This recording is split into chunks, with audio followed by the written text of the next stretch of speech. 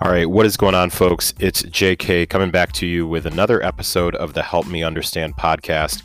Before jumping into today's episode, I want to preemptively give you a heads up that I am aware that about the first, let's say, about 20 minutes of this episode, the audio is not the best quality, and that is definitely 100% on me.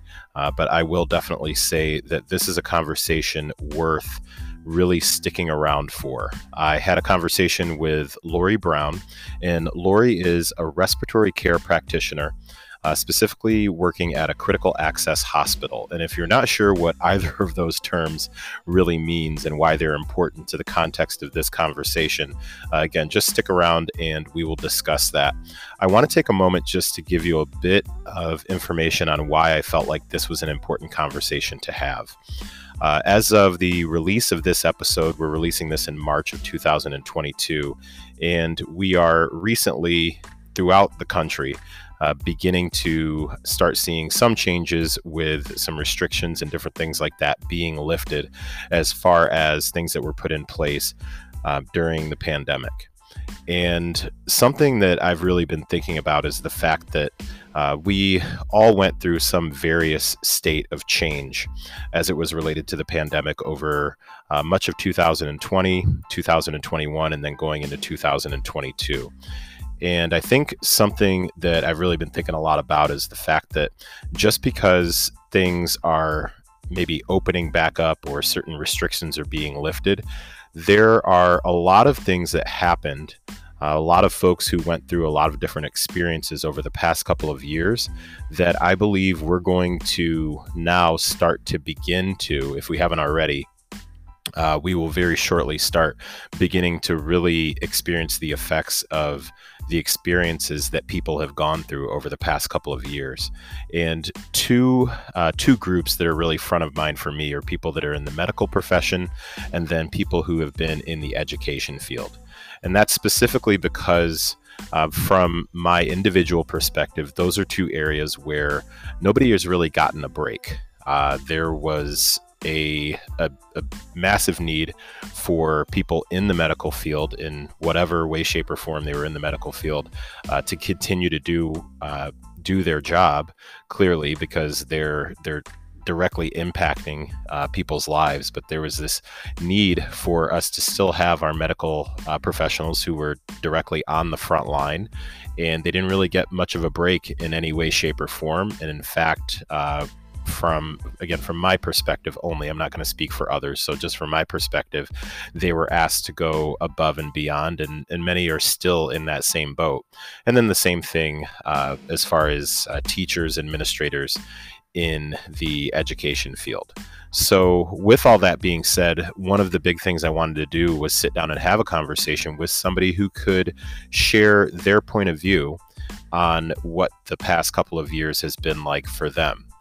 And we spend a good amount of time really kind of getting into some information for what really got Lauri interested in getting into the profession that she's in right now. We talk about just what really inspired her, what keeps her going, and then really start from the beginning with her experience with going through the different twists and turns of this journey that has been COVID-19 in our country specifically. So I really appreciate everybody who's chosen to press play on this episode. Again, about the first 20 minutes, I am aware that the audio is not of the best quality. I do have to give a big shout out to my audio guy who actually made it sound much, much better than it was when I turned it over to him. So props to him on that. But definitely stick around, and I hope that you really take something out of this particular conversation.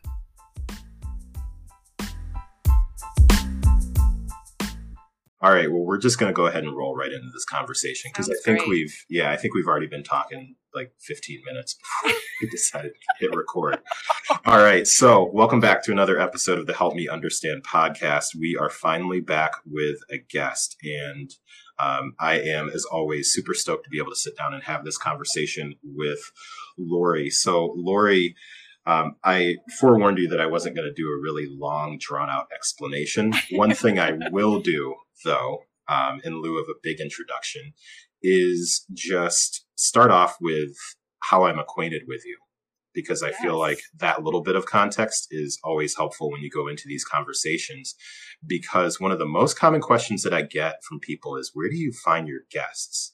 Or somebody even reached out and said, what do I do to apply to be on your podcast? And Really? I was like, can I think of a professional response? And then I started thinking, I'm like, honestly, I just reach out to people that I just want to have conversations with. And you might be surprised that these are just people that are kind of in my atmosphere in some way, shape, or form. So Lauri and I... Like regular, normal people just doing their thing, right?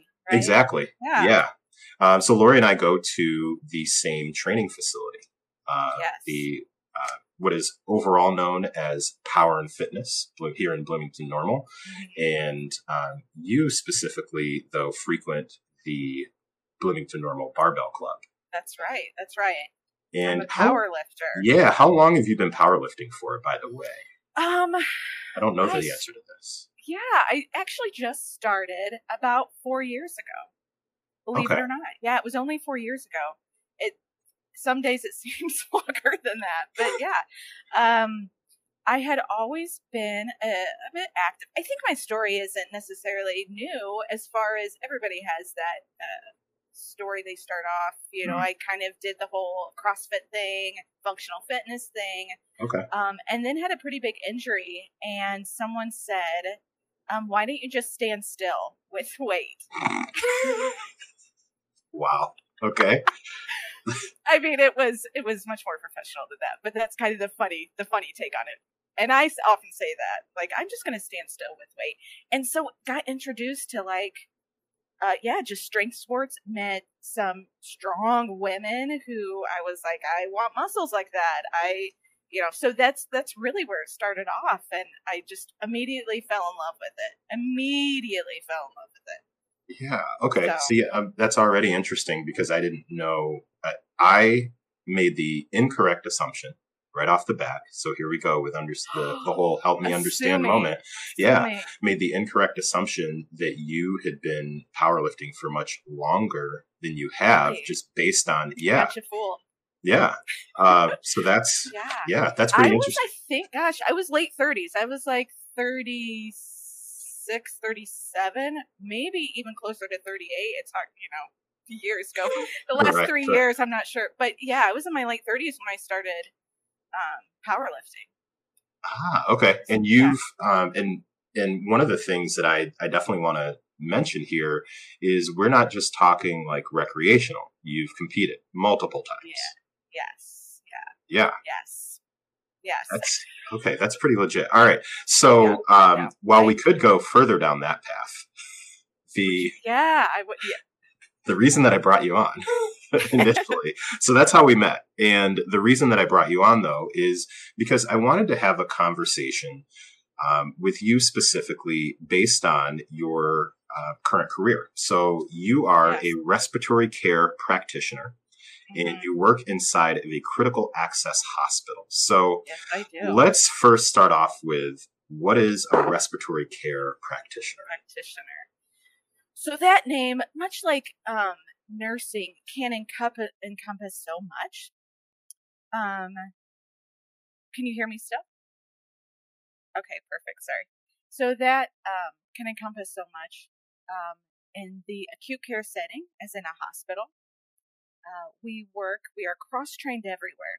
So a respiratory care practitioner, a respiratory therapist, sees patients in the emergency room all the way up to neonatal intensive care unit, to the intensive care unit, regular medical floors. We're responsible for as simple as giving a nebulizer treatment with medication to help open up the airways. But overall, we're experts in the cardiopulmonary health of patients. Again, that encompasses so much in a hospital. We're responsible for ventilator management, life support, ECMO specialists, as well as pulmonary function tests, open heart. Me personally, I've been a part of open heart teams, bronchoscopy teams, life flights when I worked in neonatal intensive care unit.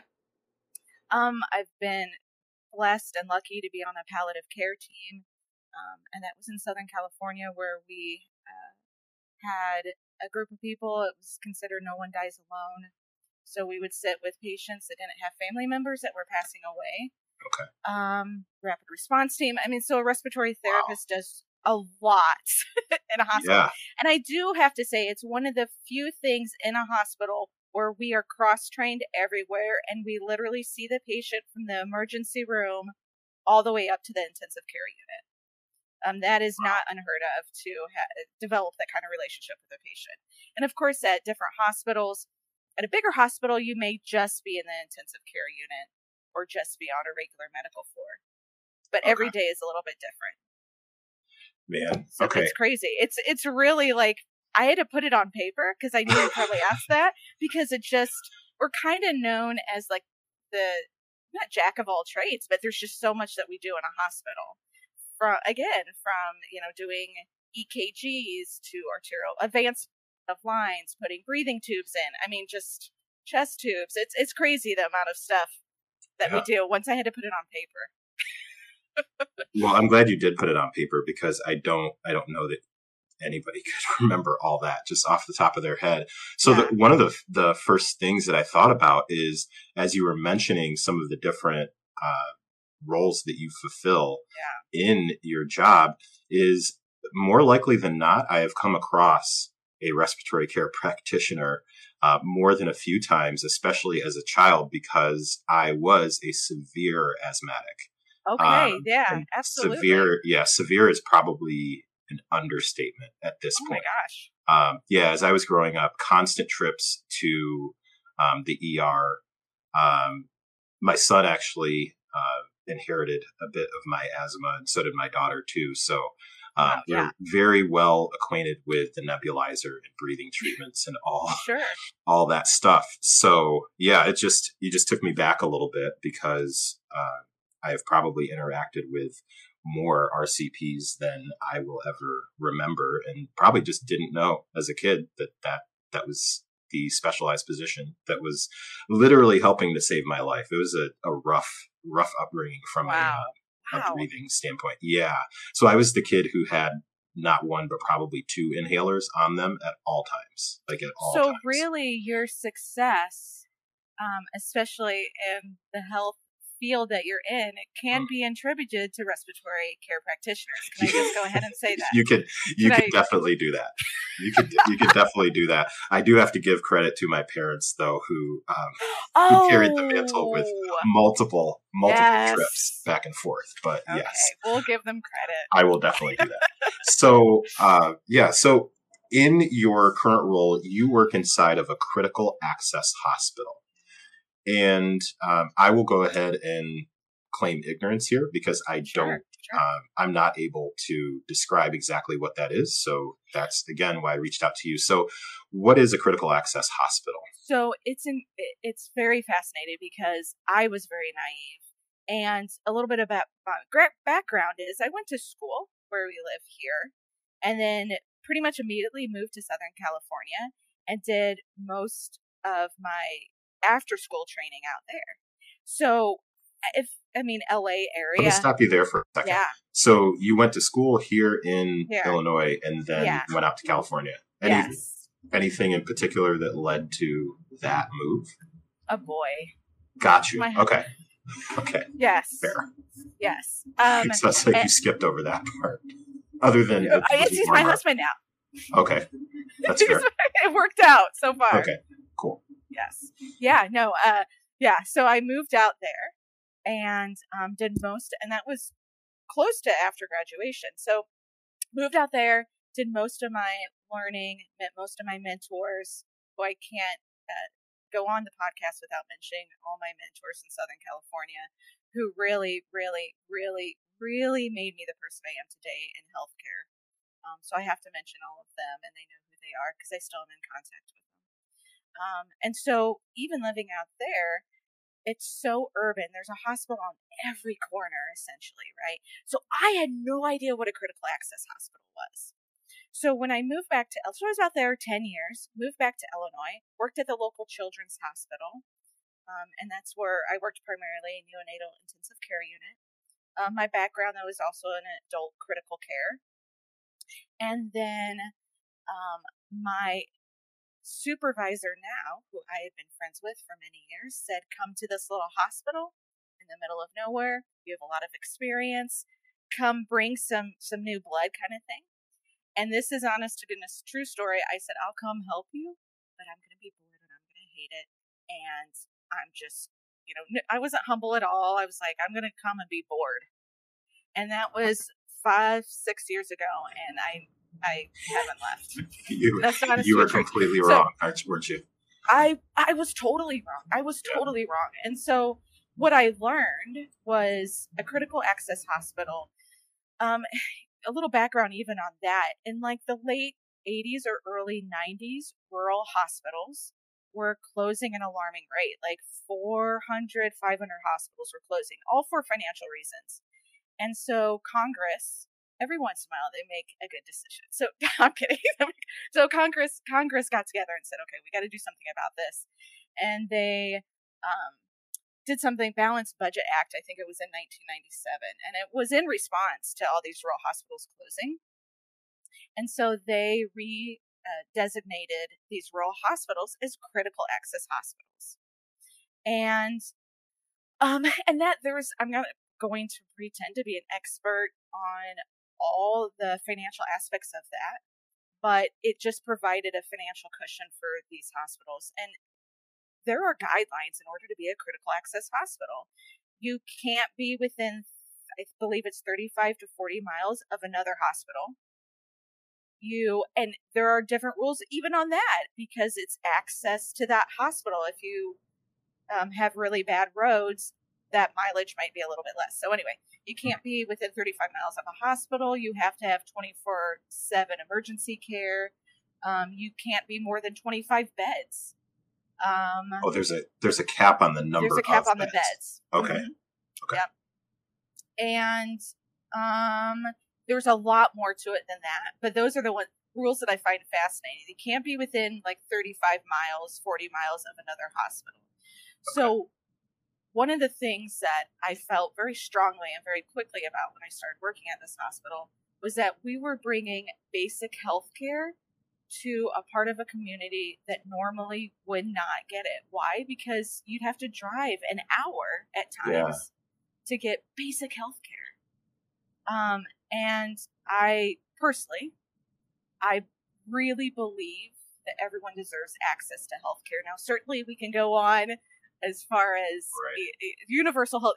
There's a lot of things that can go off of that, but I believe everyone deserves access to health care. And so if it wasn't for these critical access hospitals, which the state of Illinois, which is rural, and I believe there's 40 or 50 critical access in Illinois alone, but 1 in 5 Americans live in rural community. So it's something we often think of Illinois as like Chicago and St. Louis. Of course, St. Louis isn't in Illinois, but you know what I mean? Right. Well, we're lolocated smack dab in the middle. And actually cities, so. Just in the area we live, off the top of my head, we have 4 critical access hospitals. Okay. Just off the top of my head. But the particular hospital I work at covers 9 counties. I mean, so you're exactly right. We actually are very rural, despite the, little city we live in. Right. So, yeah, and for those who might not be familiar with where we live, we're both located in Bloomington, Normal, Illinois, which is not rural. However, we are surrounded by some very rural areas. So, okay, I just learned a whole lot more that I did not know. And I mean, to your knowledge, do you recall any, like, what were the things that were leading to a lot of those rural hospitals closing? I know you mentioned, I'm not asking you to necessarily like teach a course here, but you had mentioned obviously from like a financial standpoint, they were struggling. Did they have a change in how they were funded, or I'm not as familiar I think with it wasn't necessarily a change of how it was funded. I believe that we saw an increase in bigger hospital healthcare systems at that time. Okay. So, Gotcha. Not to mention any But I mean, even in our area, right, we've seen an enormous, particularly two hospital healthcare systems kind of not take over, but I mean, but take over. But, but I mean, I think that's why. Interesting. Okay. And with a critical aspects hospital, just to clarify, that is everything from basic care to emergency care? Absolutely. Okay. Absolutely. And every critical hospital is a little bit different, meaning what I just had mentioned, they have to encompass a 24/7 emergency care. Right. So you have to have but then going off of that, as far as the specialties can be a little bit different. Do you even have specialties, meaning cardiologist, pulmonologist, nephrologist, things like that, kidney doctors. So that is a little bit different. The services provided can be a little bit different. Interesting. Okay. So Interesting. Okay. Yes. So let me back up just a little bit. What initially got you interested in healthcare? Well, I always loved medicine from a very, very young age, even at an age where I didn't recognize what I was doing. I would take my baby dolls and tape them like they were IVs. Oh boy. Okay. Yeah. But I didn't know what I was doing, but I always was fascinated by medicine, was fascinated by the body, the physiological aspects of the body, just how everything about it. And I really, a cliche, I'm going to have to say, I really like the idea of helping people. So I was a kid that would make Greenpeace signs and hang it around my town of 1,000 people. Okay. Gotcha. At like 8 or 9 years old. So I had this like desire to really help people. And then I think it got ignited was when my stepdad was a social worker at the Children's Hospital for a really long time. Mm-hmm. And he was in cystic fibrosis group. He was in, and he had an HIV support group. So there's all these groups that I kind of through events met kids and people that had chronic health issues. And that got me even more wanting to help people. And so I always loved medicine. I just remember always loving medicine. And then in my later teens, early 20s, I didn't go to school right away. So I am definitely the black sheep of the family. My entire family, like went to school right away, got their master's or higher degrees. And I was like, I, want to tour the U.S. in a band, which I never did. But let's just say you left that part out. All right. I left that part out. No, but I mean, I just had a different path. I was one of those people, maybe I'm a little bit still, like the stove is hot, but I'm going to keep touching it. So I had my own path. And then, was still taking classes though, like random classes, pathophysiology, like, okay, maybe I'll do pre-med, again, still floating around. And I found out that I was pregnant with my daughter. And I was like, well, maybe I should have more of a career. And someone said, well, my friend is a respiratory therapist. She's a respiratory care practitioner. She makes pretty good money to support herself. Why don't you do that? And I said, okay. I wish I had a better story. But I will say this too. The other thing too is I was always very sensitive as a kid. Okay. Out of like all my siblings, I just felt things on a deeper level, not to get, but I did. I just really felt a lot of empathy and sympathy for people. And so initially when I got into respiratory, and of course you have like the book part of it, right? So I'm sitting in a classroom thinking, well, maybe medicine isn't for me, because here I am in this classroom and this is not what I thought it was going to be. And then the moment I walked into the hospital, it was like all my personality traits that maybe were considered weaknesses, like being sympathetic or having empathy or being sensitive, were just a huge asset. And I was like, this is where I'm supposed to be.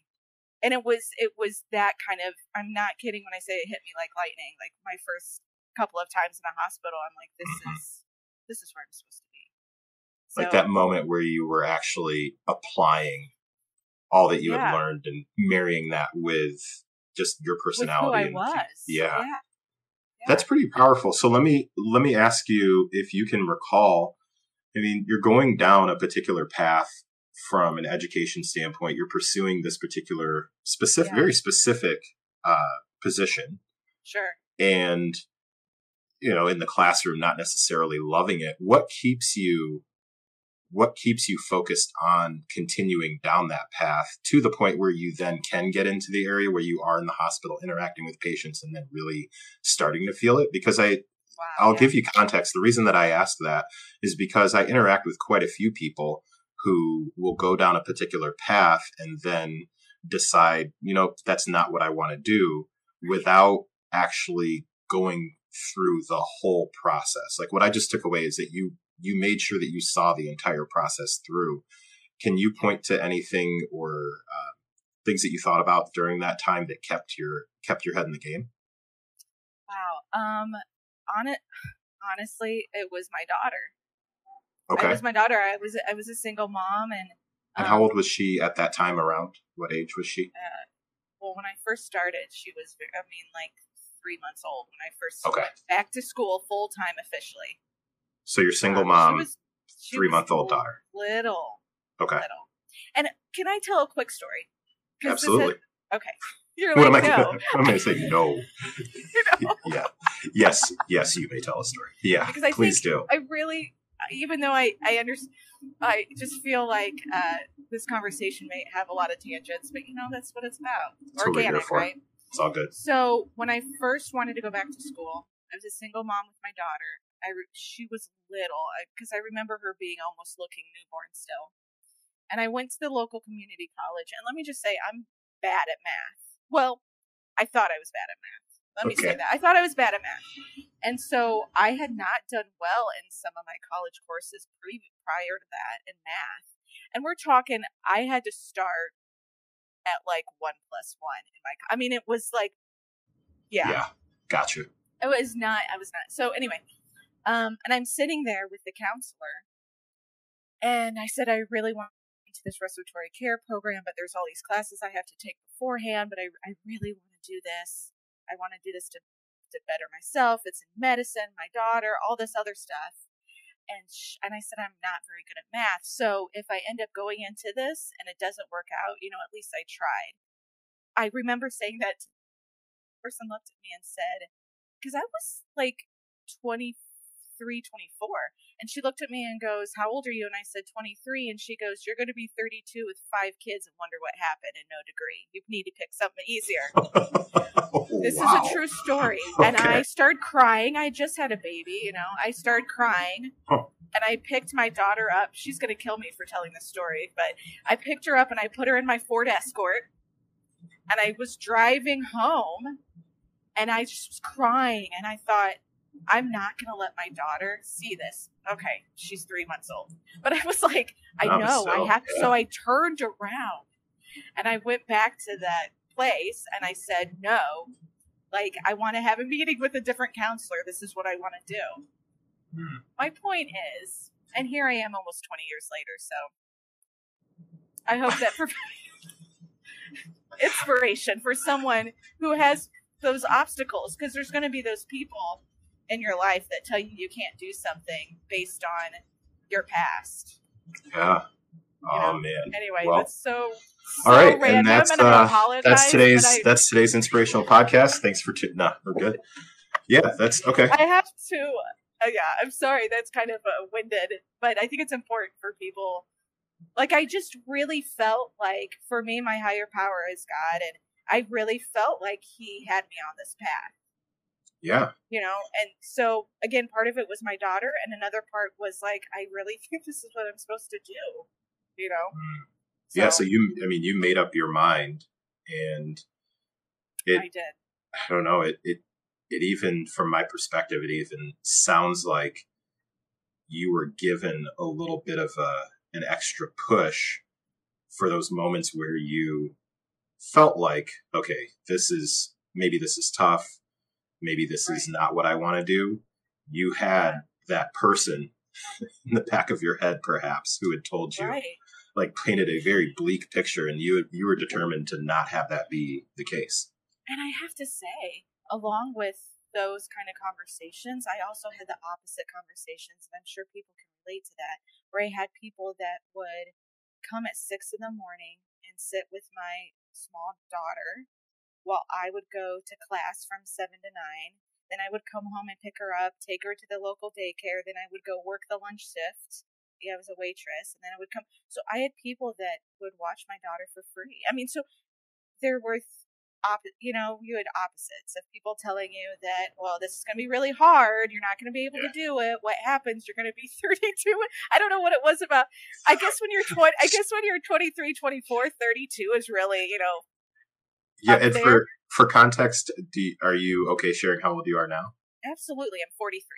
Same age. Okay. So I knew you were in the 40 range. So we're same age. So now it's so funny at 23, like you're going to be 32 in this. And now we're looking at 43, like 32. 5 kids. Yeah. It's like 32 is back in my younger days. And wonder what happened. I still remember that. You're going to be 32 with 5 kids and wonder what happened.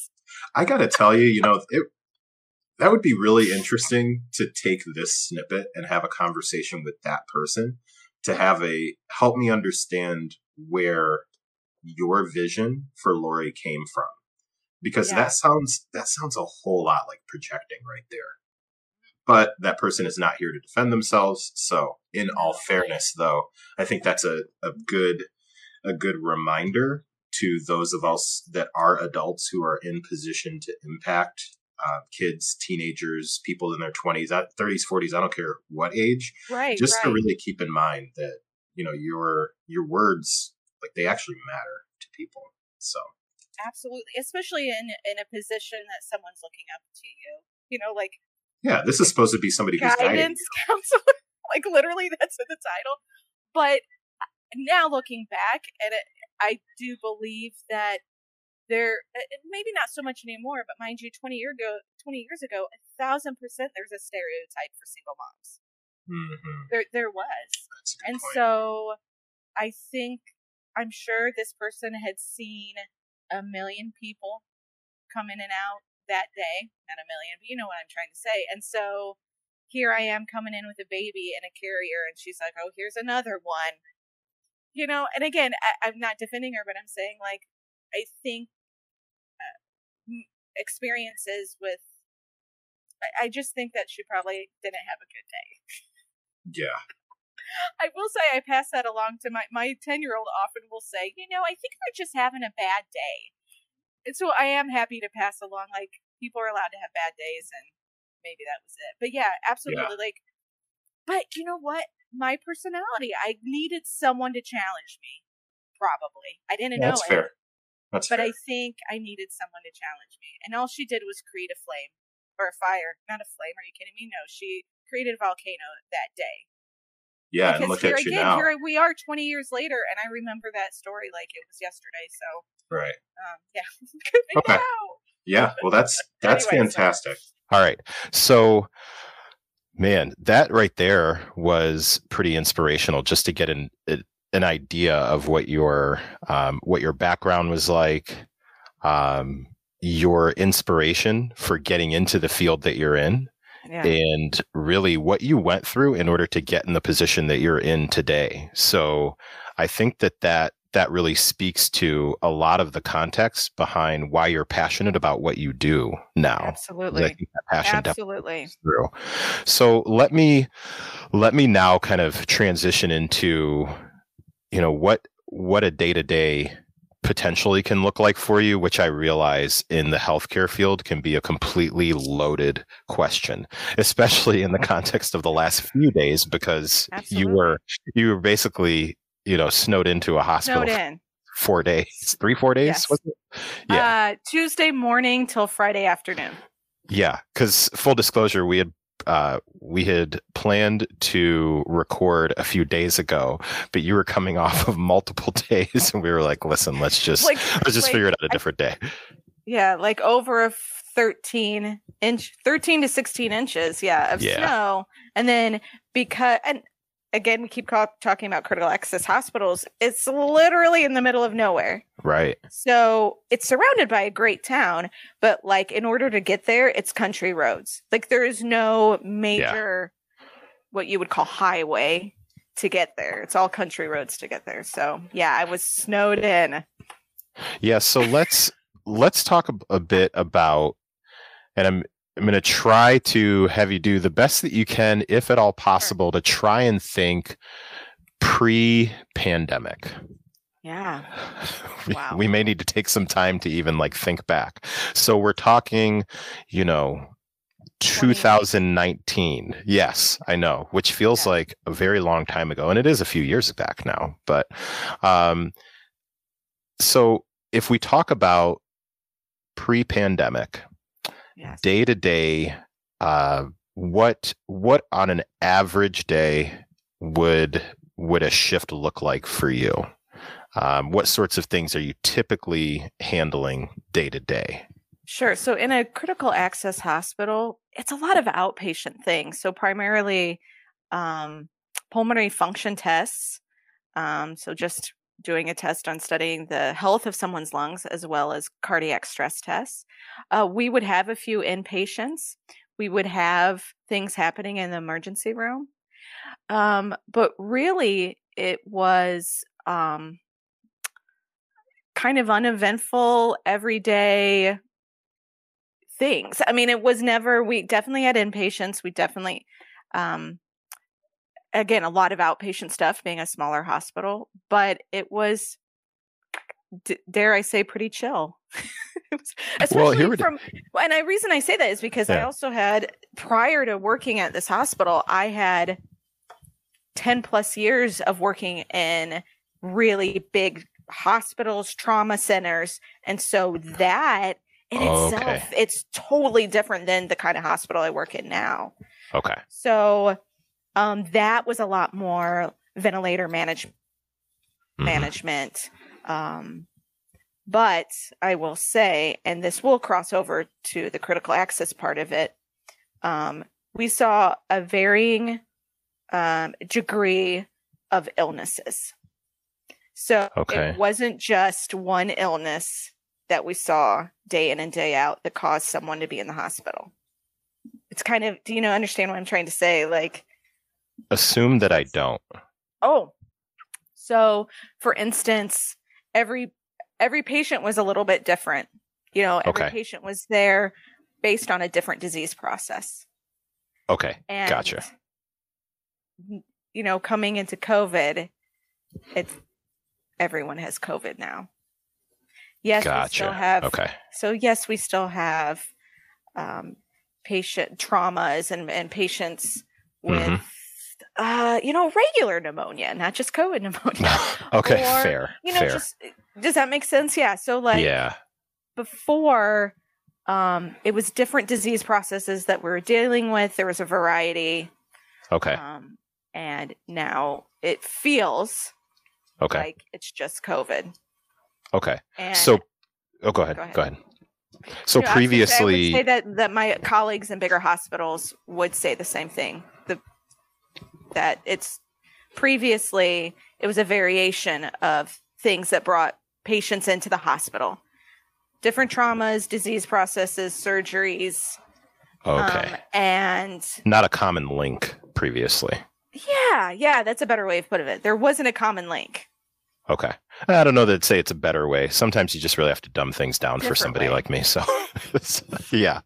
So that's okay. So previously dealing with a lot of different things. However, as far as like your day to day, especially what it sounds like compared to the environments that you were previously working in, and then now with working in a critical access facility, you were finding that even that most of your days fairly predictable. Yes. Okay. Yes. That's the tone that I'm just kind of getting, that you kind of are in a groove and you kind of expect certain things, which Sure, it's really, absolutely. I always find that interesting whenever I'm talking to anybody that's in healthcare, like what they feel like is just an average day to yeah, to other people. You're That like, is I true. am so Yeah. sorry. Let me send you on a 3-week vacation to recover. And you're like, what are you talking about? That's an average Tuesday for me. So I Well, always find that and you interesting. bring up a really good point that, and I have said this again, especially over the last going on 3 years, is that overall healthcare is a very unique perspective because we see things on a daily basis that most people shouldn't see. And let me just say, our job is not the only one that does that. There are so many jobs out there, occupations. Yeah. So I certainly don't want, I'm obviously on a perspective of respiratory therapist working in Hmm. healthcare front lines. So my perspective is of that. That's what we're talking about today. But I certainly don't want to minimize anybody else's occupation that also sees things that as a human, we don't necessarily should see, right? But what COVID did was it exacerbated that. So, Yeah.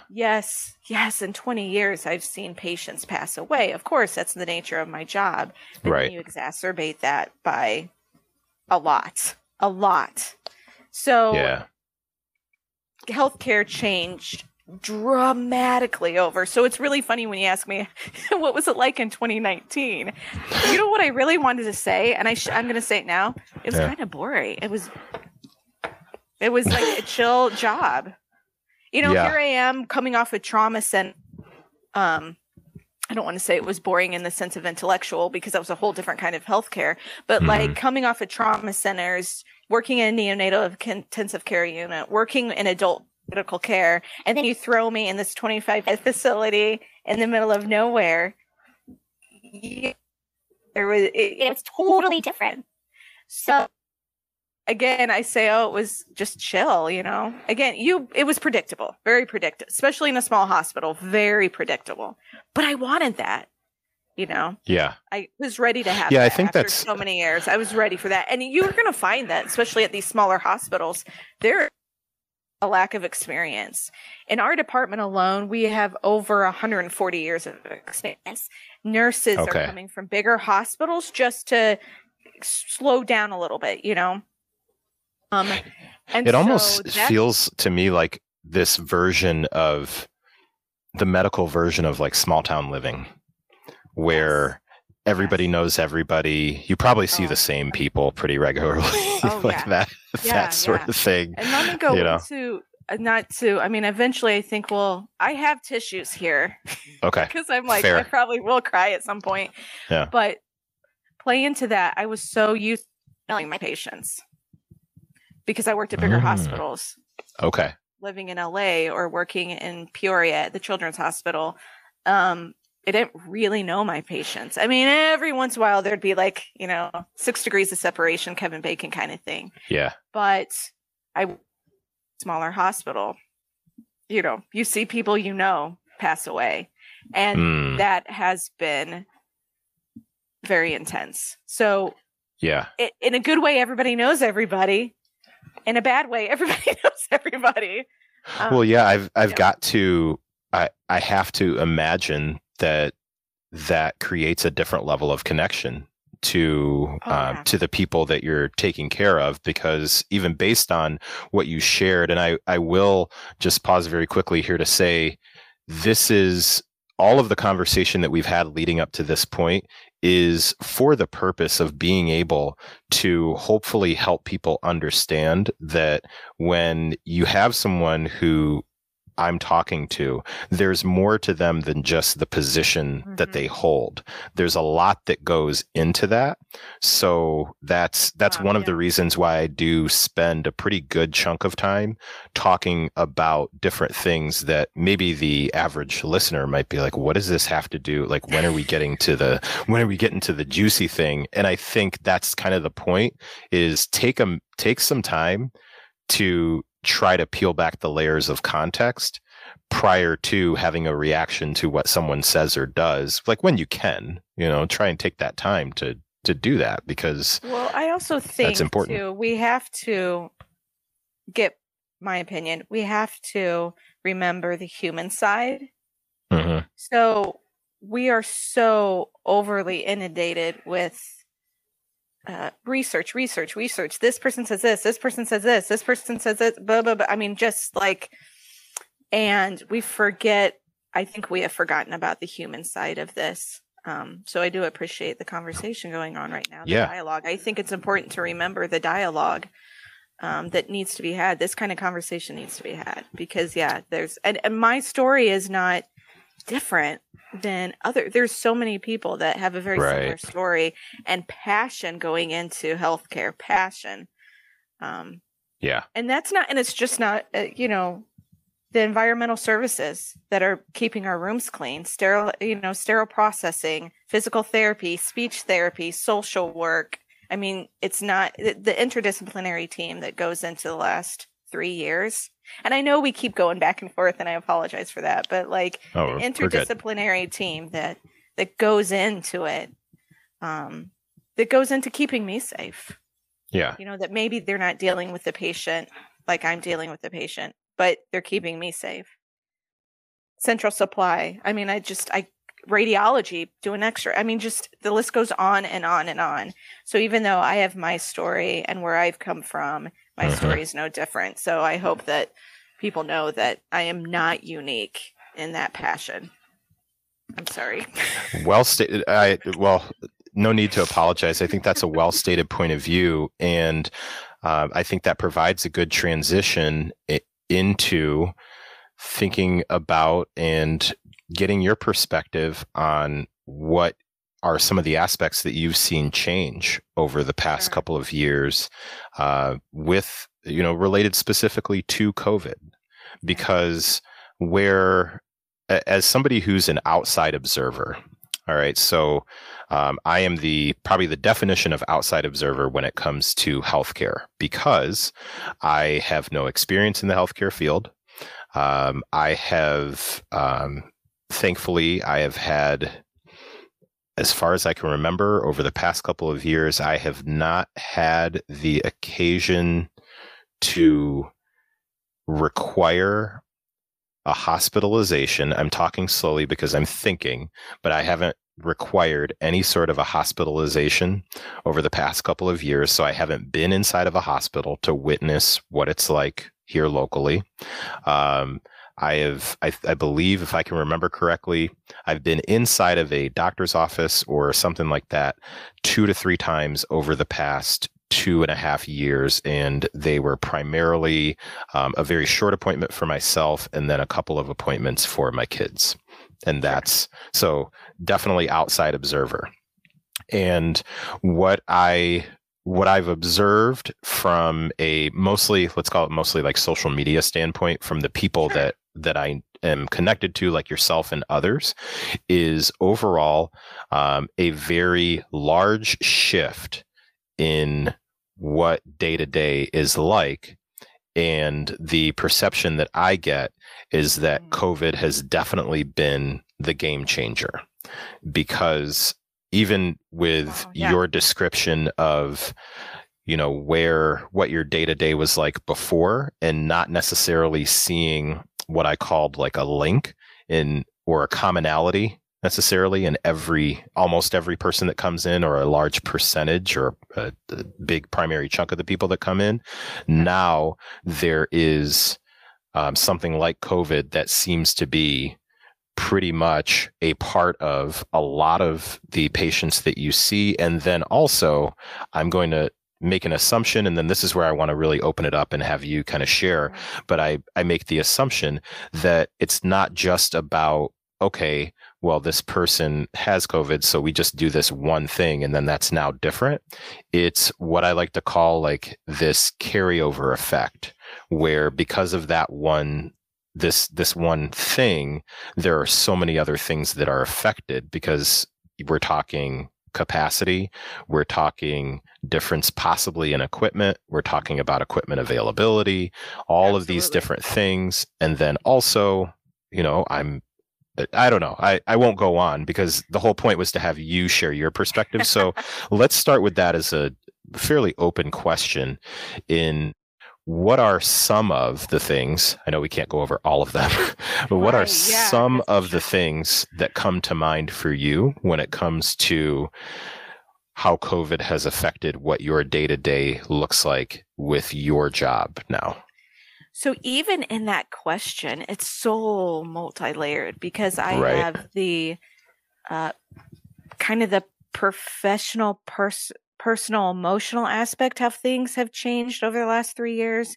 And then I have the just very like algorithmic, robotic, how things have changed. So maybe I'll start with just that part of it before we get to the emotional part of it. Sure. I mean, so initially, and I think a lot of hospitals felt this way, and I don't want to sit here and say I represent everybody out there, but my truth and my experience was we believed, especially because where we're geographically located, we believed, and I believe it was an asset because we're isolated, even Bloomington Normal.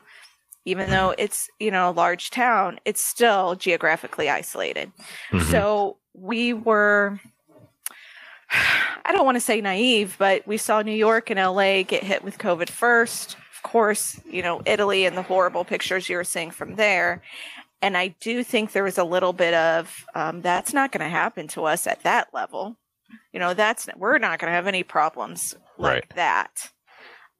Even working at the critical access hospital, only 25 beds, we only had so many ventilators. There was a lot of oxygen delivery devices that we have now, but prior to COVID, never needed. So just to clarify, you had them but didn't use them, or you didn't even have them previously? We didn't even have them. We didn't even have some of the equipment. Even have because we didn't. Yeah, and you're intimately tied into all things breathing here because that's what you do. Yes, like that's your position as a respiratory care practitioner. Okay, absolutely. All right. Sorry to interrupt you, but I just wanted to clarify that. Absolutely. Okay. Yeah. So there were, we had ventilators. Some people call them respirators. We had ventilators, but we only had maybe 2 or 3 ventilators. And they weren't used that often.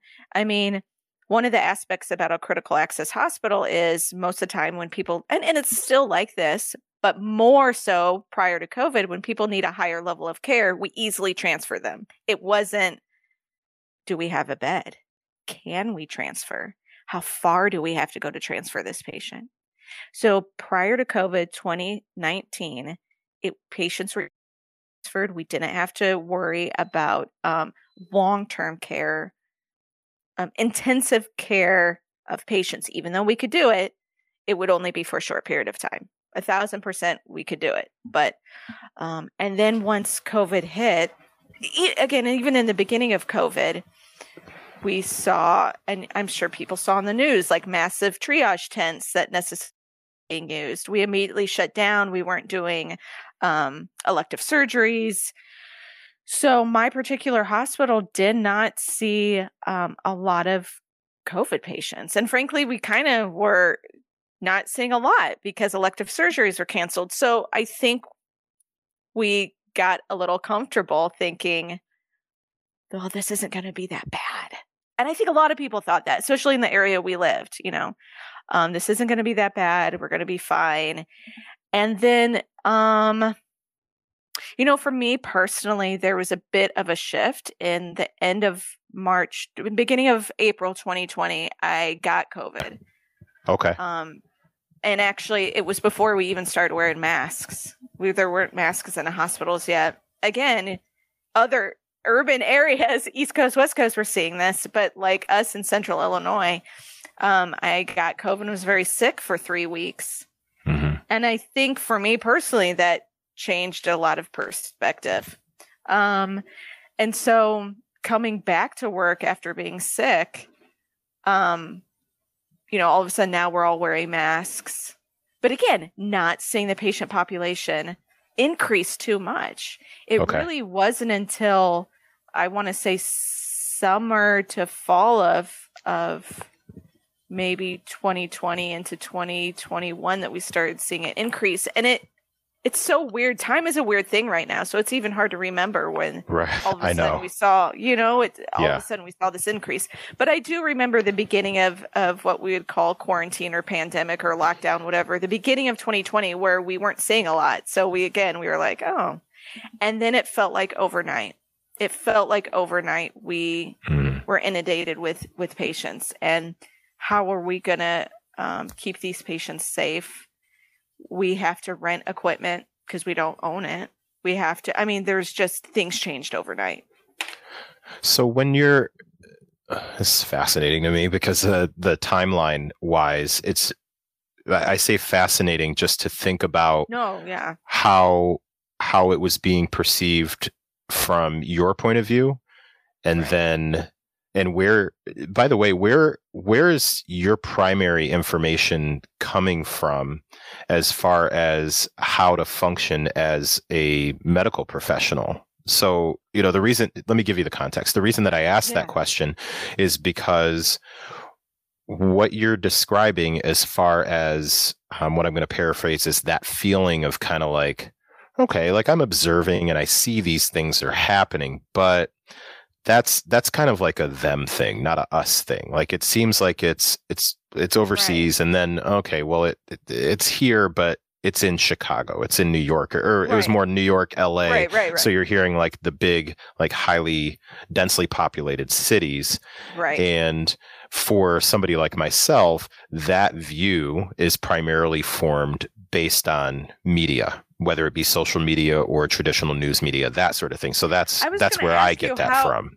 I was going to ask you how you felt during like the beginning of 2020, not being in, if you felt the same way, like, okay, something's happening, I'm very much of like, not out of, I'm not naive to happenings around me, but certainly, especially wearing different hats, husband, father, you have your own career. Were you concerned about it at the beginning of 2020? Did you think it would get to where it was now? So here's, well, I'm being interviewed on my own podcast. I kind of dig this. I'm just curious.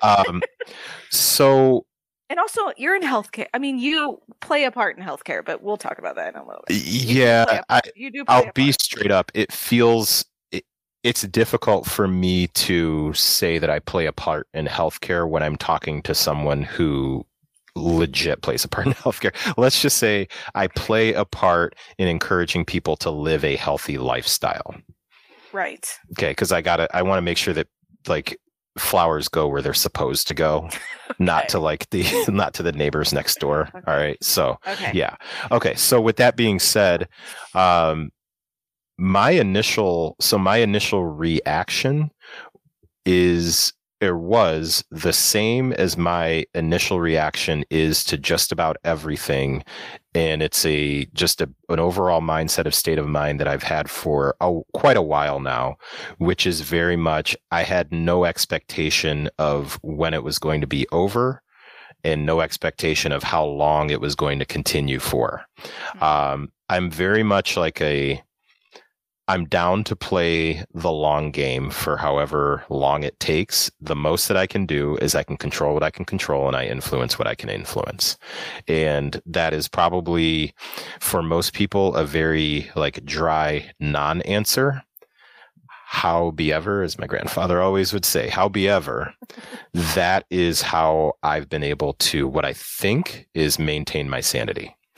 Because as a father of two kids where we were and continue to be in a situation where we're not 100%, at that time, I believe the big message was flatten the curve, right?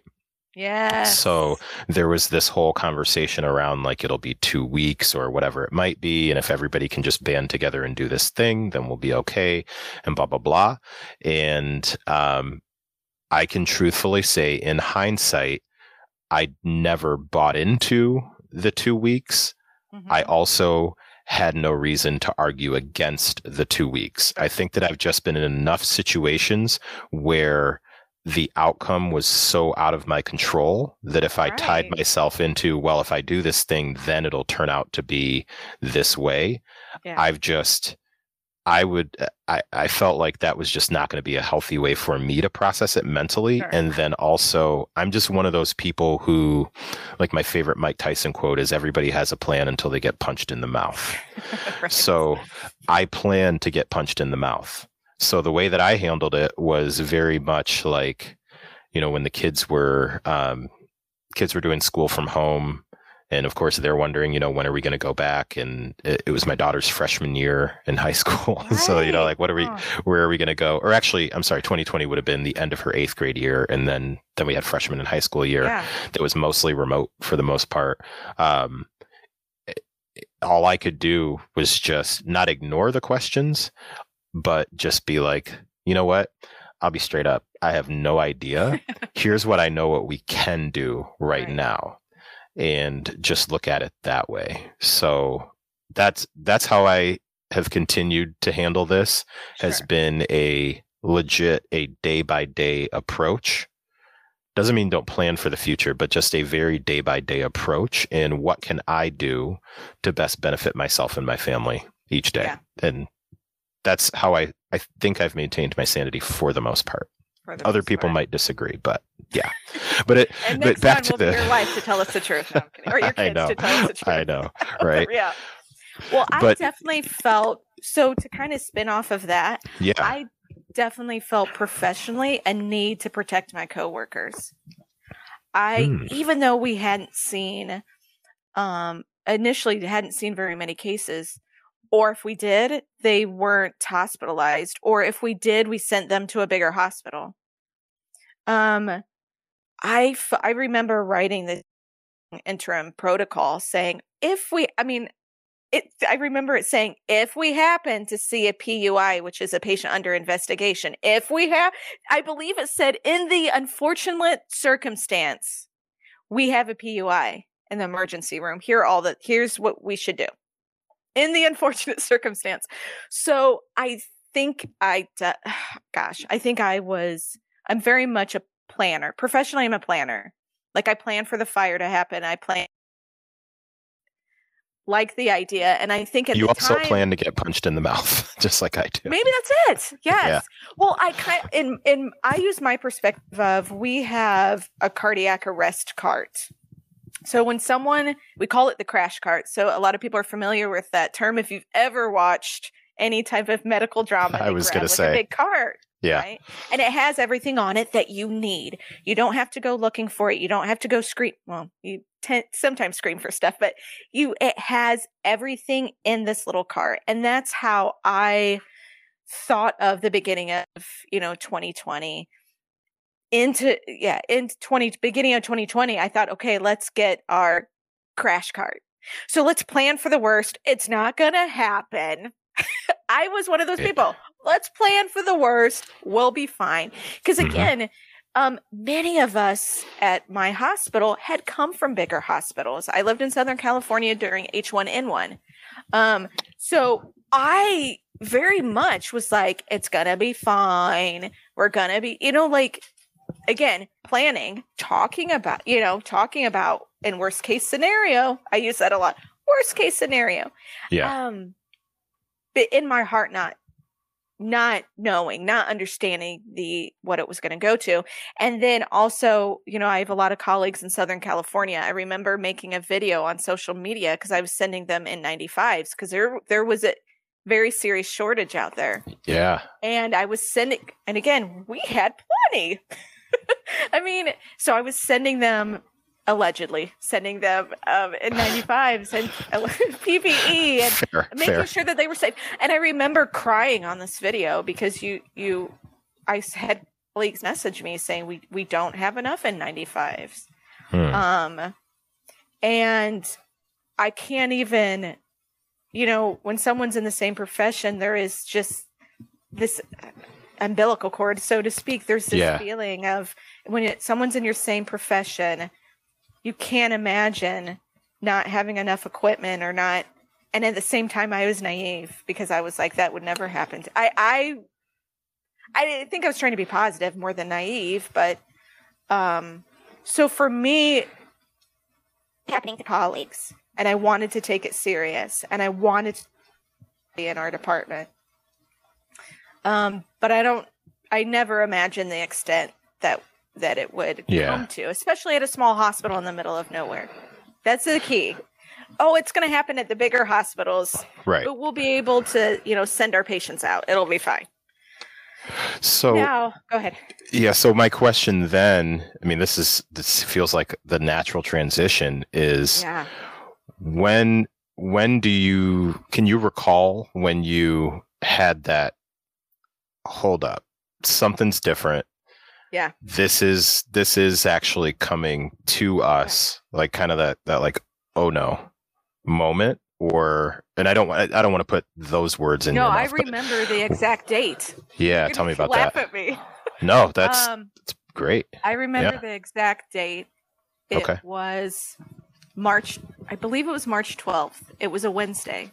And 2021? 2020. So it was still 2020. Early on. Oh, wow. Okay. Here's the thing. Yeah, it was still early on. It was still early on. But again, I was very naive. It was still early on. And I remember being on a phone call with like the Illinois Department of Public Health. And I was just listening. So I had the blessing of being able to listen to this conversation. And on this, the Illinois Department of Public Health, someone from Illinois Department of Public Health was saying, we have to shut down all the nursing homes. This is real. We're seeing it in Chicago. Like, this is coming. We have to be proactive. And the tone of this person's voice, something about it, I was like, now, mind you, in December of 2019, I believe is maybe when California, Washington, when they started to see it a little bit. Of course, it was like, we're not going to see it here. And so from December, January, February, March, I was like, oh, we won't see it here. And the moment I heard that phone call, I was like, oh, there was something in this person's voice that was like, we have to be proactive. Gotcha. And that's when I was like, okay, it's not if, it's when. Now, I have to say that we then spent several months still not seeing very much happening.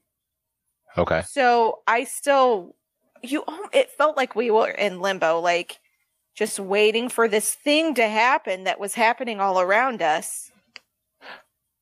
And I kind of get I get the feeling of, I think we can both relate to this. It's like a pending storm that's supposed to be coming.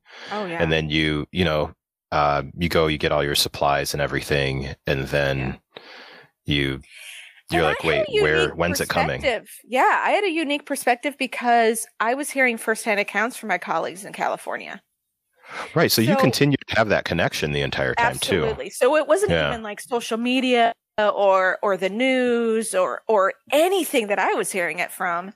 I was hearing like first-hand accounts from people. Well, let me ask you this: if you can recall, did your colleagues in California seem to feel the same way, that what was happening there seemed more isolated there, or feel otherwise? And let me give you a little bit of background on why I'm asking that question. This is going to feel unrelated, but I will do my best to bring it back around. There's a podcast that I listen to pretty regularly called How I Built This. And the host on there, his name is Guy Raz. He interviews people who have built companies, like entrepreneurs specifically. And I remember that one of the entrepreneurs he interviewed owns a coffee company. And just like many other industries, they had to make a major change. I don't even want to say pivot, because this wasn't a pivot. Like, they had to uproot and change their business, because grocery stores, being able to get supplies and get things into grocery stores for most companies was very, very difficult at the time. And the majority of their sales were either grocery stores, or this coffee company had actually signed a ton of contracts to put a lot of money into coffee delivery to office buildings. But what's one of the first things that happened during shutdown is everybody shut down their office buildings and went remote, right? So one of the things that the host asked this owner of the coffee company, and I promise this will make a point, is he asked, how difficult was it to do that? to pivot your business to primarily selling online. Like they came up with these packages and all this stuff that they did online. And the owner said, yes, it was difficult. However, we were way ahead of everybody else in our industry.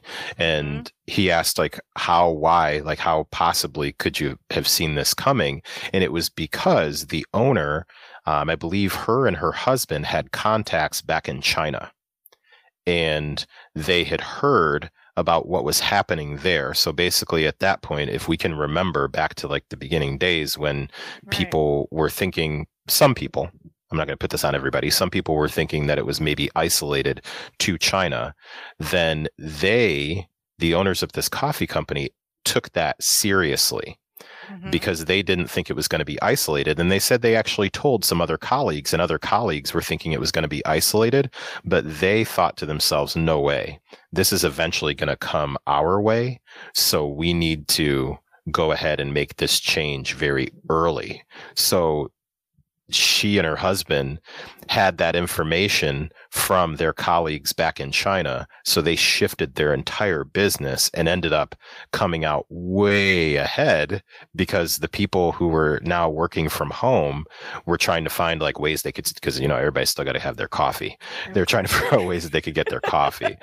So how I bring that back to that question is, yes, you're like getting coffee. this information. Yeah, that's perfect.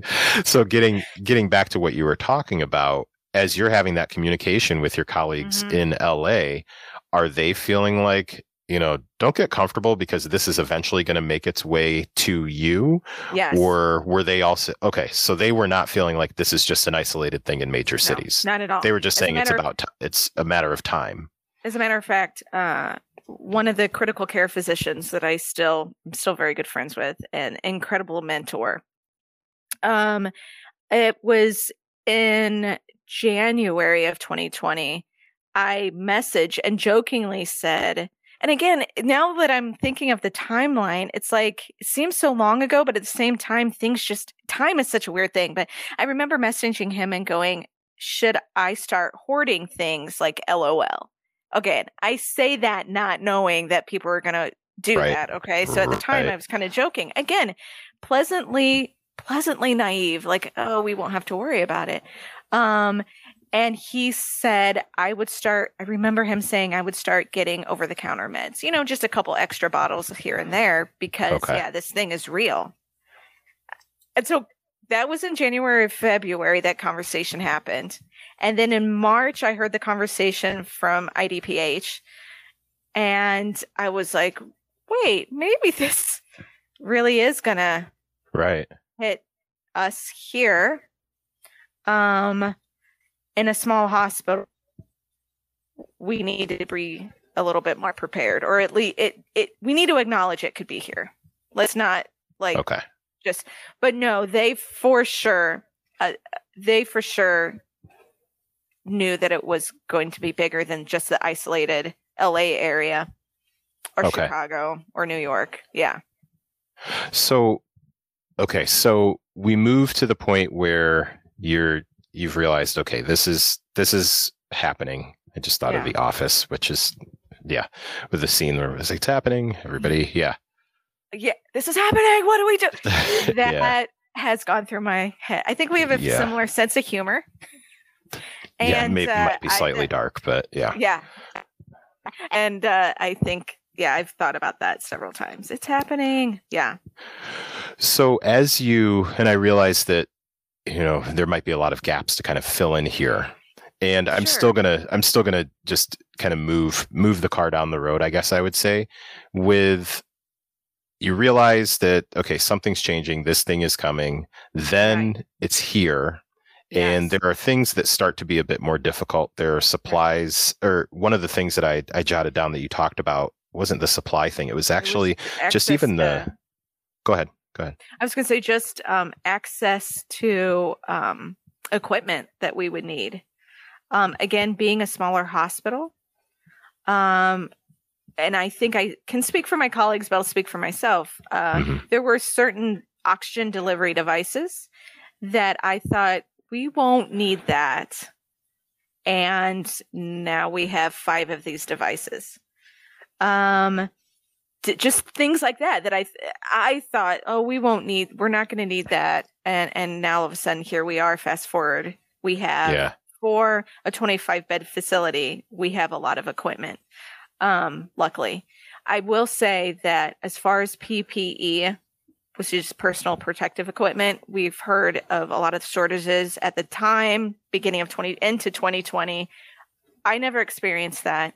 I feel like, particularly my hospital did an incredible job. And something that they did was, so of course, some of the fitness centers associated with my hospital were closed. They took those people and they made personal protective gowns out of garbage bags, out of like plastic tablecloths. I mean, I don't know what the final count was, but thousands. Huh. And so they're extremely proactive. So I never felt like I don't have enough protective. I never got that. Luckily. Okay. I mean, I'm so lucky that, but yeah, definitely the moment we realized, which was probably more into 2021, when we thought we are going to need more ventilators. We're going to need more what we call heated high flow devices, which delivers oxygen at a very high flow, up to 60 liters. We're going to need more BiPAPs, which that provides a higher pressure. It's a special mask. It's a step before you put a breathing tube in. We're going to need these things because what we started to see was the bigger hospitals were so inundated with patients. And again, I can only speak for my truth, and the news media for our local area was right on for the amount of patients that the bigger hospitals were seeing. That wasn't made up. Those numbers weren't made up. Okay. So we were not able to transfer patients than normally we would.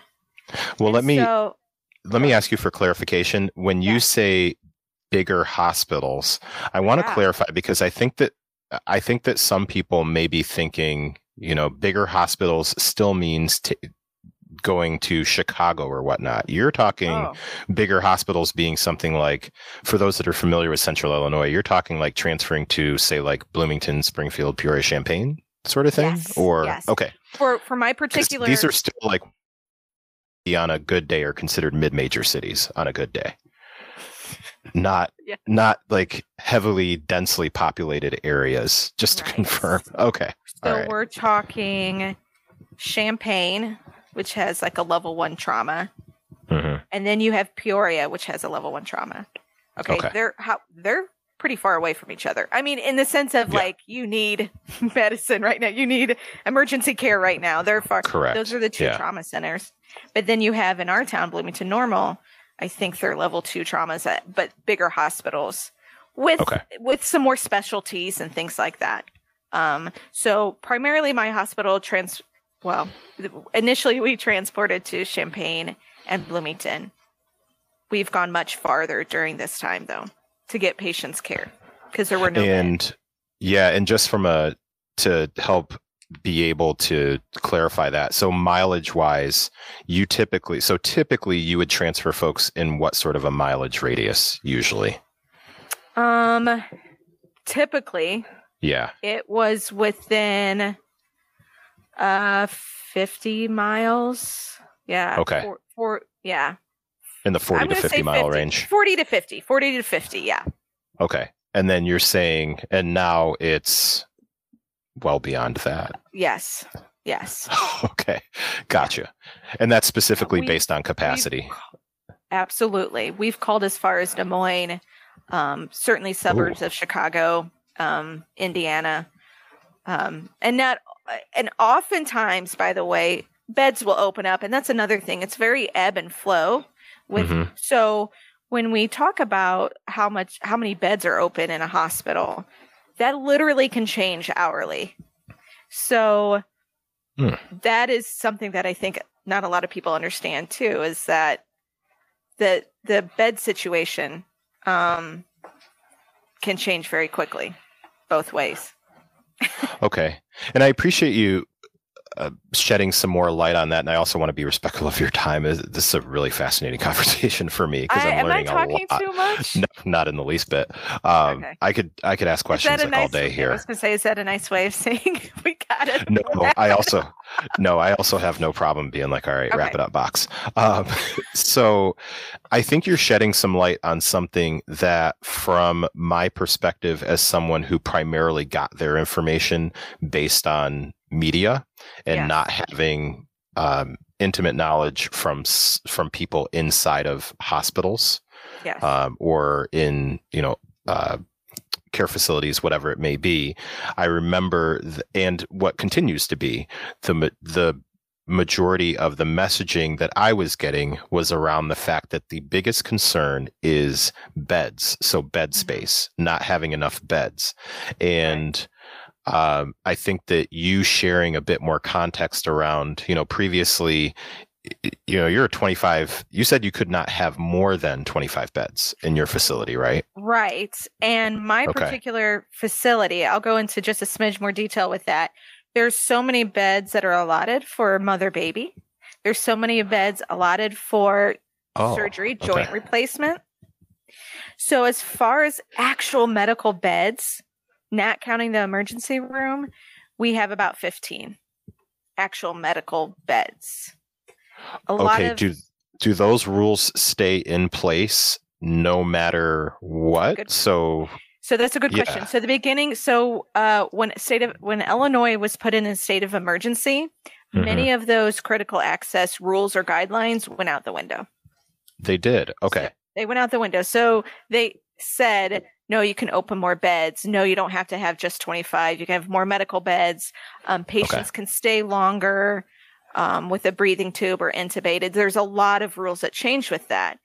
Okay. Now, something to remember too that we're hearing a lot about is staffing.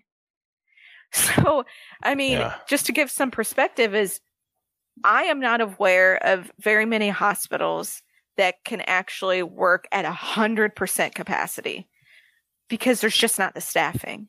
I mean, we do have to sleep sometimes. So, right. So, I mean, it's something also to keep in mind that, like, you have to be able to staff those beds and try and staff them safely as well.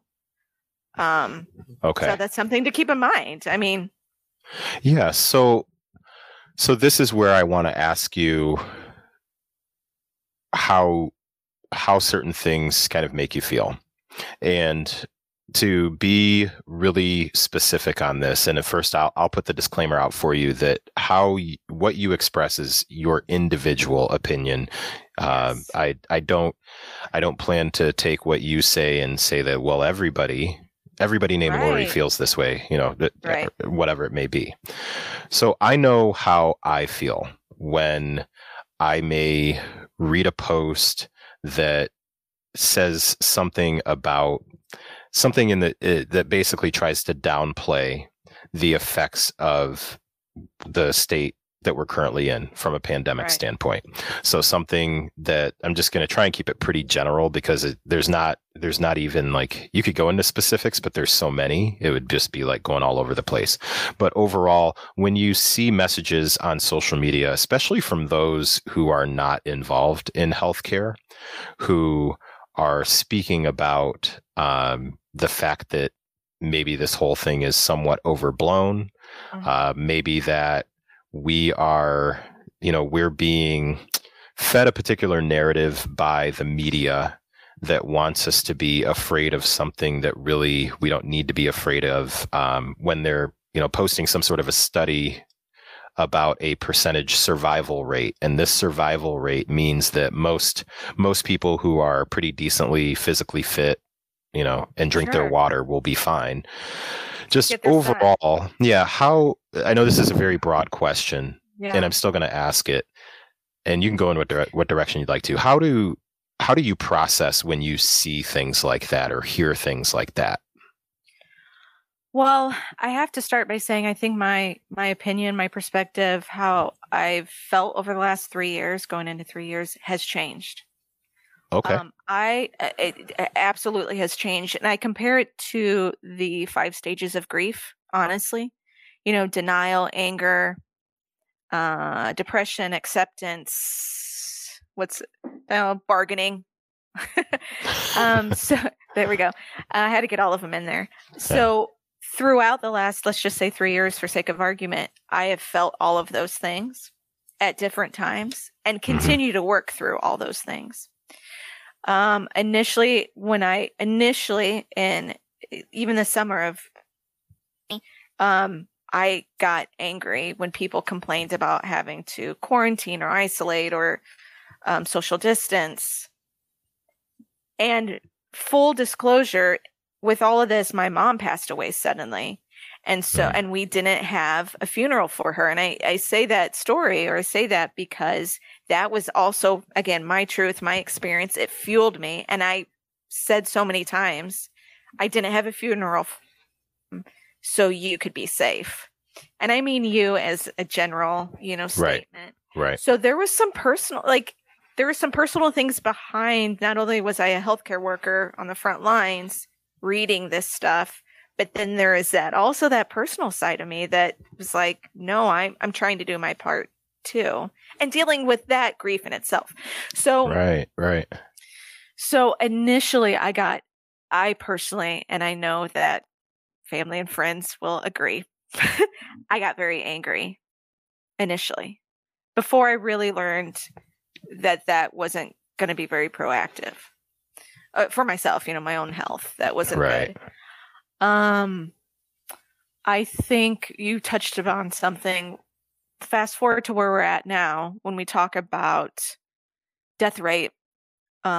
Here's the thing. There's several things we can't argue. I don't think we can argue. One is absolutely the healthier you are, it doesn't matter what the process is that's going to attack your body. I say this all the time, and you can stitch it on a pillow. I say this when I'm out working out in my garage. I say it, I'm training for something that hasn't happened yet. Whether that's when I'm 80 and I fall on ice, whether that's a cold I'm going to get next week, mentally the things that can happen, I'm training for something that hasn't happened yet. So there is absolutely no argument, at least from me, saying the healthier the lifestyle you have, the better the outcome could be. But that's for anything. So that narrative, it's like, well, but no one's reinventing the wheel saying like, hey, if you don't sit on your couch, you have more active lifestyle, potentially you're going to fare better. I think we all kind of know that. Right. The problem, not the problem, when a pandemic hits, it happens so fast that it's very hard to just say, okay, go exercise, you'll be fine. I think it's a little bit more complicated than that, right? Yeah. I hope it has motivated people. But again, that's a whole nother podcast, right? True. I might do an episode on that. Yeah. Has it actually motivated people?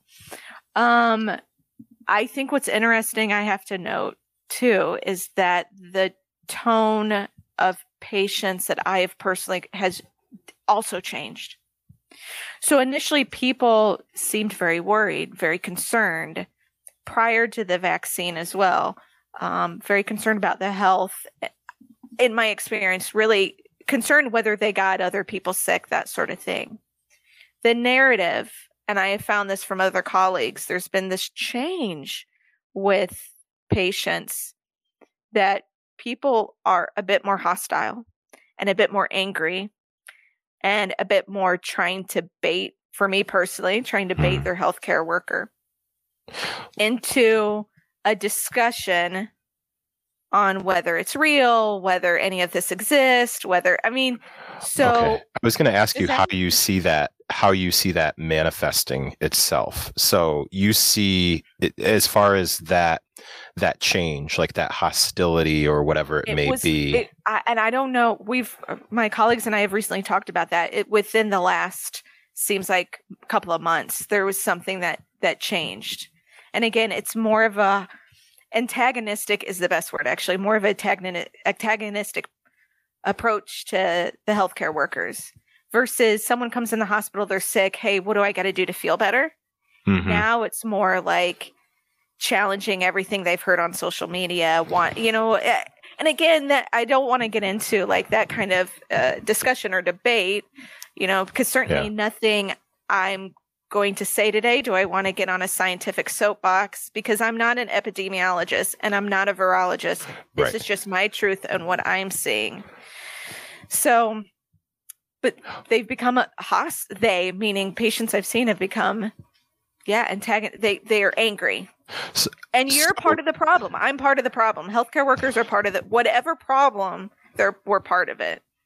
So to make sure that I am getting your perspective correct, from a visual standpoint, you're essentially talking about, say, previously, where the majority of the conversations when it came to medical advice, care advice, whatever it might be, it had a certain tone to it. And then now perhaps you see a shift to where there's a higher percentage of those interactions, although you may be communicating the same information as you were before. Maybe the tone of that interaction is, would I be using the wrong word to say there's a bit more like mistrust or more questioning about like what's your motive in telling me to do this particular thing? Is that specifically related though to, in your opinion, though, do you think that's specifically related to when you're trying to give advice on how to take care of themselves because they are positive with COVID, or you're talking just in general, like just general medical advice that people are in some cases? In general medical advice in some cases.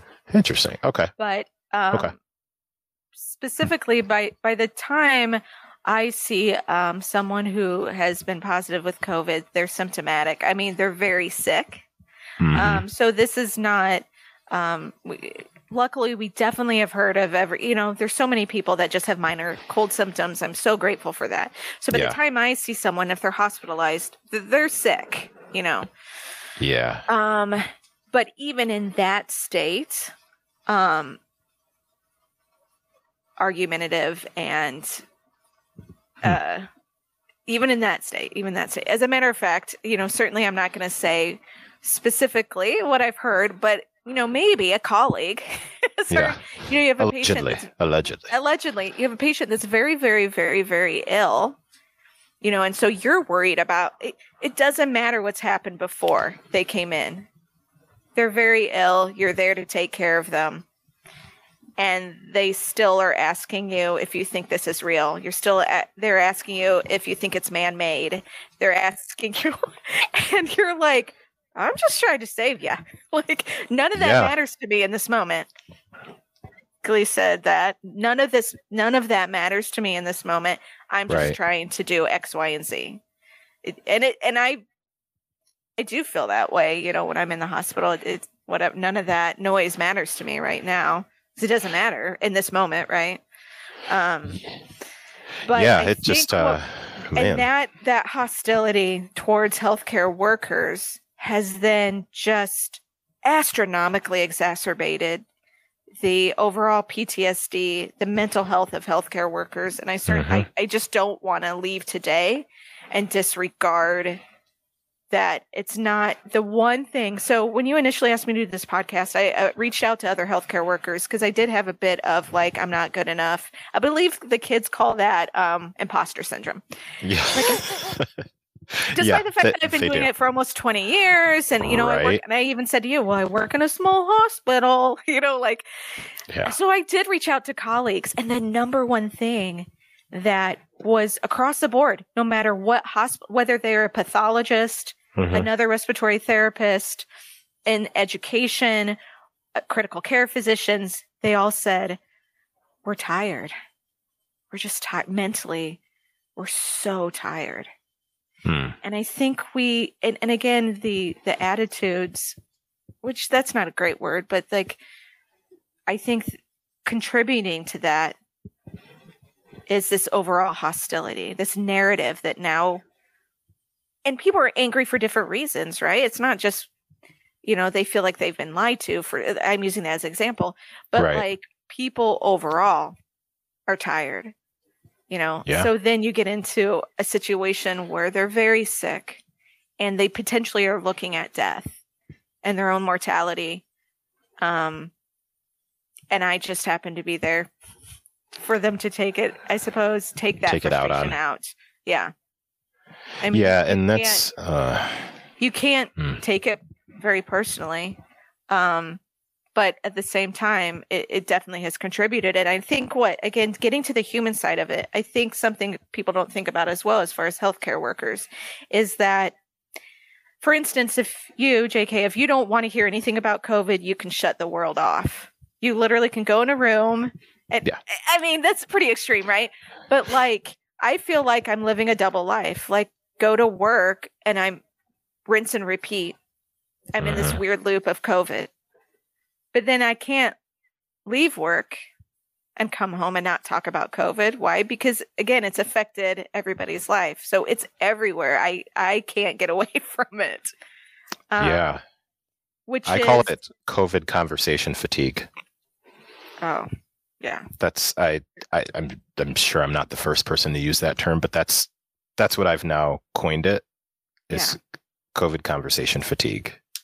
Because it's just... we had this incredible ability, there we go, to maneuver initially as healthcare workers, because it's very ebb and flow. And you heard if it's a fluid situation, flattening, there's all these terms that we heard in the beginning. And I think in general, we did the best that we could do. I really do. I believe that in my heart. But now it's like we're tired of pivoting. We're tired of maneuvering all around. Right. And then again, you have this bit of a narrative that's being created that we're part of the whole conspiracy, you know? And not only that, but we're whatever conspiracy it is, right? But not only that, it's astronomical numbers. So again, we spoke a little while ago about seeing death, because in healthcare we see death, but not at this level. Not at this level. And I again speak reaching out to healthcare workers. One of my colleagues said, and they work at a bigger hospital, they said, I can't wait to start helping people live again. Oh, man. And that was not the only kind of conversation I've had across the board. Again, this is just my truth, because I know someone's going to listen to this and say, well, my sister's aunt's uncle's dog, friend's dog walker also works in a hospital, and that's not what they're experiencing. And that's great, because that's their truth. But I'm certainly coming from my circle that's kind of all over. And that was profound when that person said that to me. I can't wait to help people live again. It's huge. That's heavy. Yeah, I can't tell you how much I appreciate your willingness to share your perspective, and it really encapsulates, I think that's the right word. It really summarizes and puts in a really good way the whole reason I wanted to have this conversation. Yeah. Because if you can have one person who listens to this conversation, I know we've talked for quite a while. And one of the reasons that I'm always okay with that, because I've had guests in the past that were like, I'm so sorry that it went so long. I kind of feel that way. You're really hard to talk to. It's terrible. I know. Well, some people would say I am. No.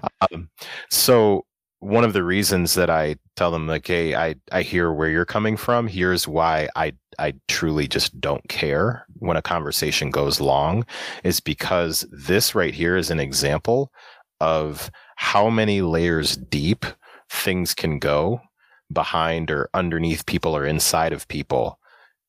And I want people to think about that before they decide to have a reaction to what someone says or does, when you have the ability to. So I do understand that there may be moments where, let's go to the extreme, your life is in danger, you need to make a quick reaction. Understand that. I'm talking everyday interactions, conversations, experiences with people. if more people would just take, you don't have to take 2 hours like a podcast. You can take 1 minute before you say something just to say, help me understand where you're coming from. Right. And I would say, unfortunately, most of the times when I talk to somebody and they say that they took a moment to do that, like a prime example that was shared with me was somebody was shopping somewhere and they had a really bad experience. They had a person at a customer service counter that they felt like had an attitude with them. And they were trying to return something. The person said, no. This is like an everyday conversation that most people have, right? Go to a customer service counter, you want to try and return something. It was like outside of policy or something. And the person said no, but it was just the way that they said it to the customer. Yeah. And instead of having an immediate reaction, the person in their own way just said, like, do you mind just taking a minute just to let me know why you're not able to make this exception? Like, they didn't blow up and be like, well, that's ridiculous. Get me, they just said, can you just let me know what's going on?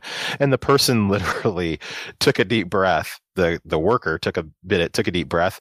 It was just like, I'm really sorry. I'm having a bad day. They had just gotten screamed at by the previous customer. And they were just like, I'm going to be honest with you. That put me in a mood. Hold on just a minute. Let me see what I can do. and my friend was like,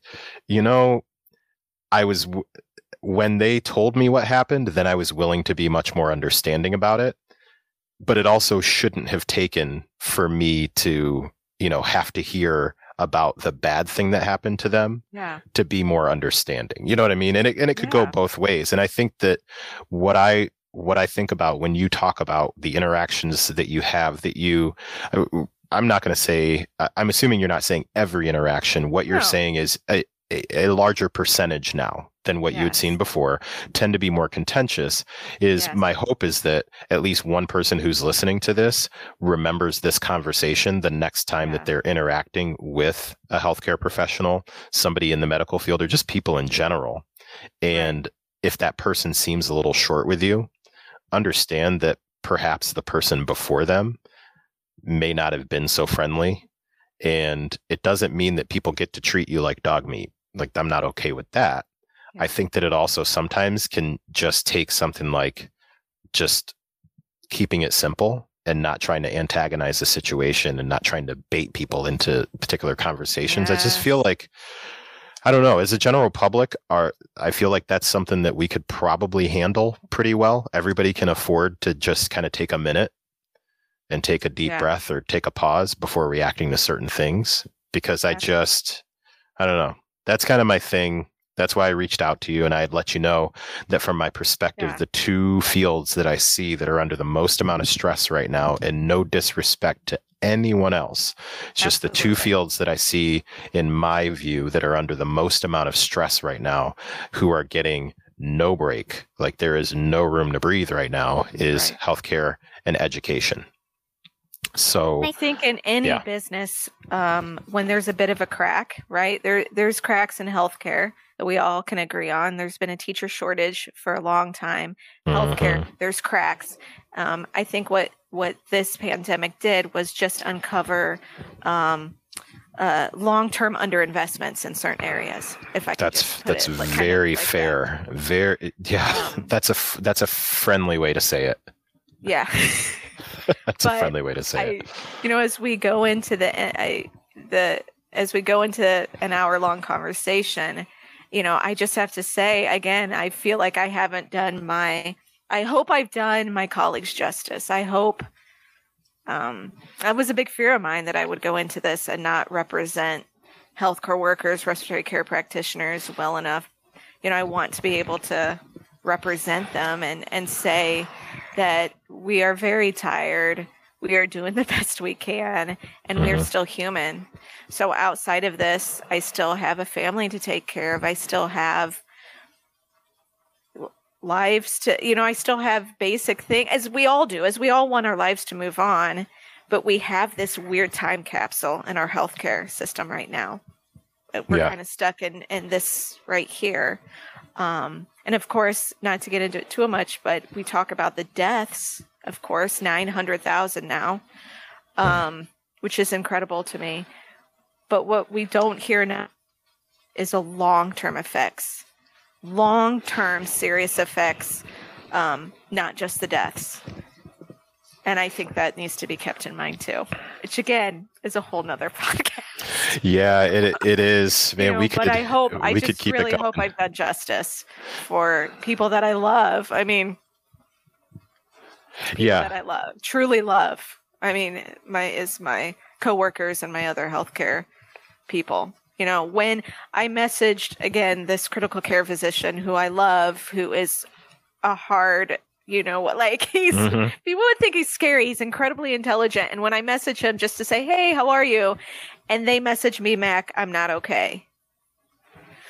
What I mean? That it's, I hope if anything that people take away just the knowledge of what's going on. Nothing else. You don't even have to be away the knowledge of the reality of what's going on.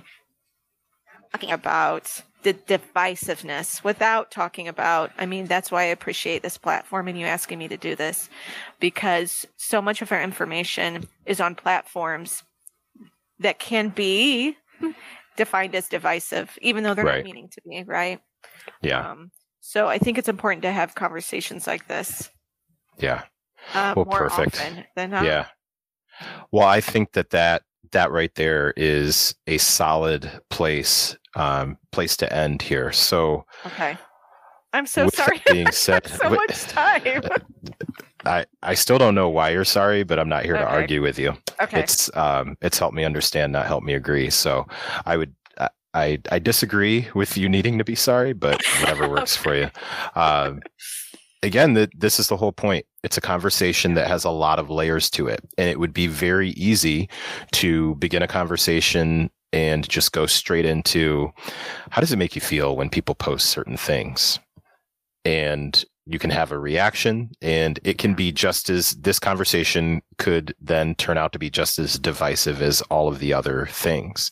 Yeah. But I think it's important to, if you're truly trying to get an understanding and get context, to really listen to part of someone's story. So as much detail as we got, I know there's other, different roads and exits there too.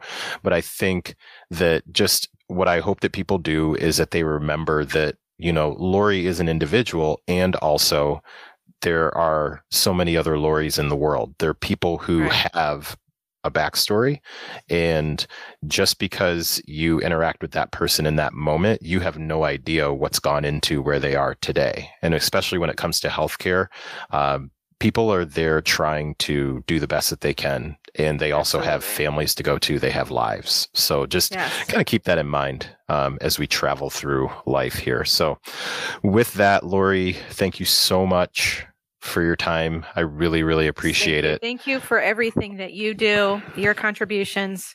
I don't care what you say. Healthcare. Now more than ever. I won't argue with you. I love what you guys do at Muscle Feed, though, too. You make health accessible. I love that. I've said that to you before, so thank you for everything that you do. I appreciate that. All right. Well, with that, we are going to wrap up with today's episode. So thank you all for listening, and we'll talk to you next time. Thank you.